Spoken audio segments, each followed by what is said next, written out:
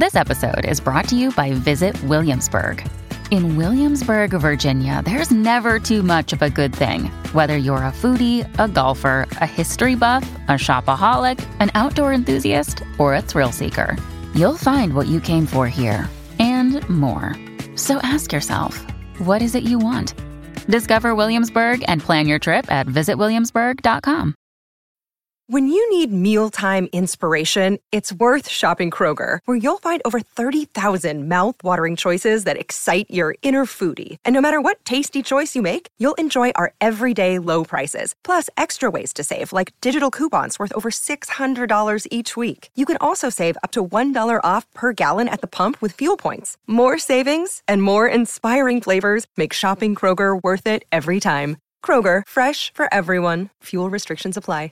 This is Optimal Relationships Daily, episode 1234, How to Be a Better Communicator, by Shraddha Datta of IntrovertDear.com. Hello, everybody, and welcome to ORD. I am Greg Audino, I'm your host and narrator, and the article I'll be sharing with you today really cuts to the core of relationships. We're going to hear about how to be a good communicator and the many ways in which we communicate, which are often lost on us. So listen close as we optimize your life.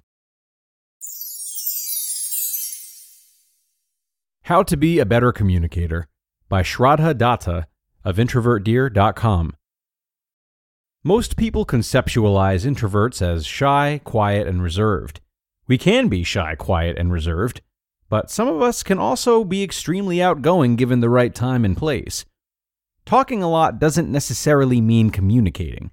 Just like there can be many ways of expressing art, through painting, telling stories, singing songs, dancing, and so on, there can be many ways of communicating. Communication is an art, and we introverts may have an unconventional way of doing it, whether it's talking or listening.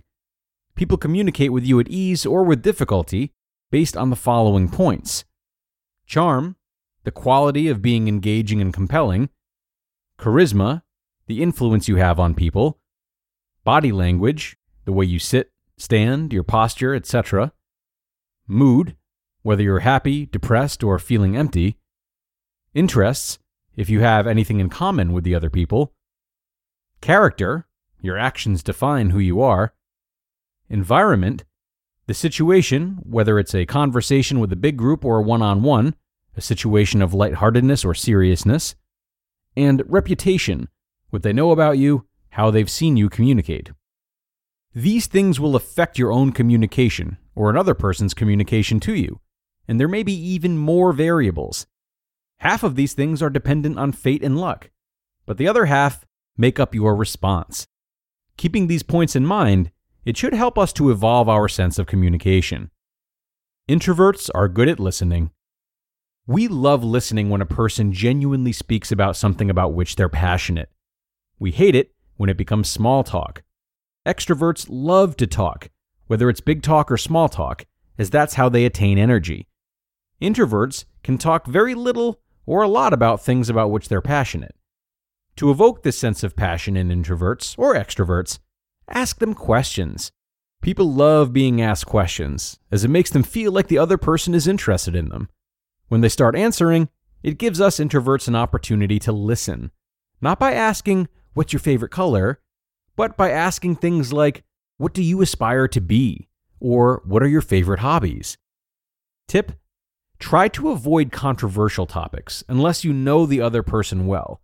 It can cause the other person to take offense, and disagreeing can cause an eternal awkward silence.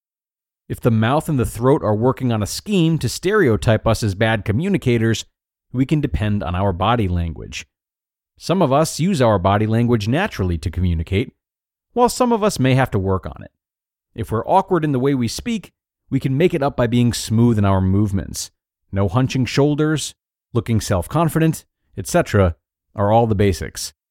I'm not telling you to act like a soldier, but if you build self-confidence within you, a confident posture should slowly come automatically. Take this analogy. Eating healthy keeps us healthy from the inside out, while working out is also helpful. So if we build our self-confidence from inside, we'll develop better body language. Consciously being aware of our body language and correcting it every now and then really helps. Eye contact is probably the most essential thing. It subconsciously makes other people feel like they're involved, and you are too.